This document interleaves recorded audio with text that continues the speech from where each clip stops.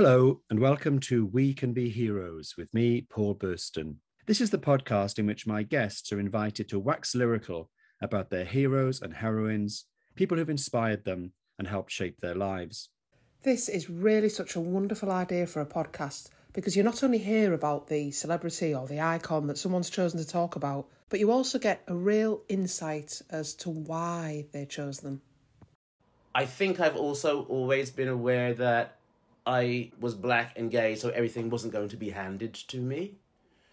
And so a lot of the heroes that I refer to are people who broke through. Shirley Bassey, black woman from Wales, raised on Judy Garland and Al Jolson, becomes the biggest black star that Britain has ever produced. Nina Simone, I think, is one of the greatest composers and classical pianists and jazz aficionados of all time. When I first met him, I went to his house in Bushey. I went to his mum and dad's house. They had a party on New Year's Eve. I remember George saying to me, I'm in a band now. I've started a band called Wham. I was like, oh, right, okay, yeah. My mum took me to see The Wizard of Oz at the cinema. It was the first time I ever went to a film on the big screen.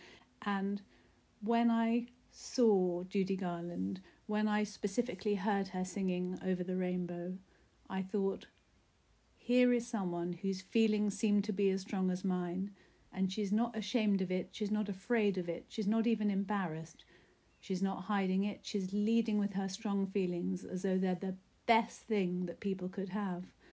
She wasn't like any man or woman that I had ever experienced before, and I remember saying to my parents, but what is she? And my parents just went, she's Grace Jones.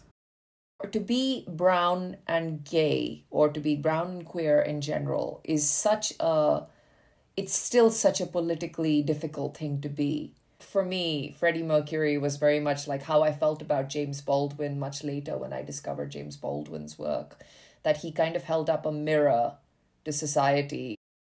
My three top favourites, I feel that they platform the outsider, and they all in their own way contributed to the world in a really bold, pioneering, fearless way. For me as an artist, I'm inspired by all three of those people. It's Julia Roberts playing Liz Gilbert in Eat, Pray, Love, which I first saw when I was still a junkie. I'm accepting that my thinking, I can be Julia Roberts in Eat, Pray, Love. It's so specific. But when she goes to Italy, I go, God, I didn't know anyone could do that. She's gone to Italy and she's learning Italian by eating spaghetti. I'm not just saying it because I'm on it. It's been one of the most enjoyable podcasts I've listened to.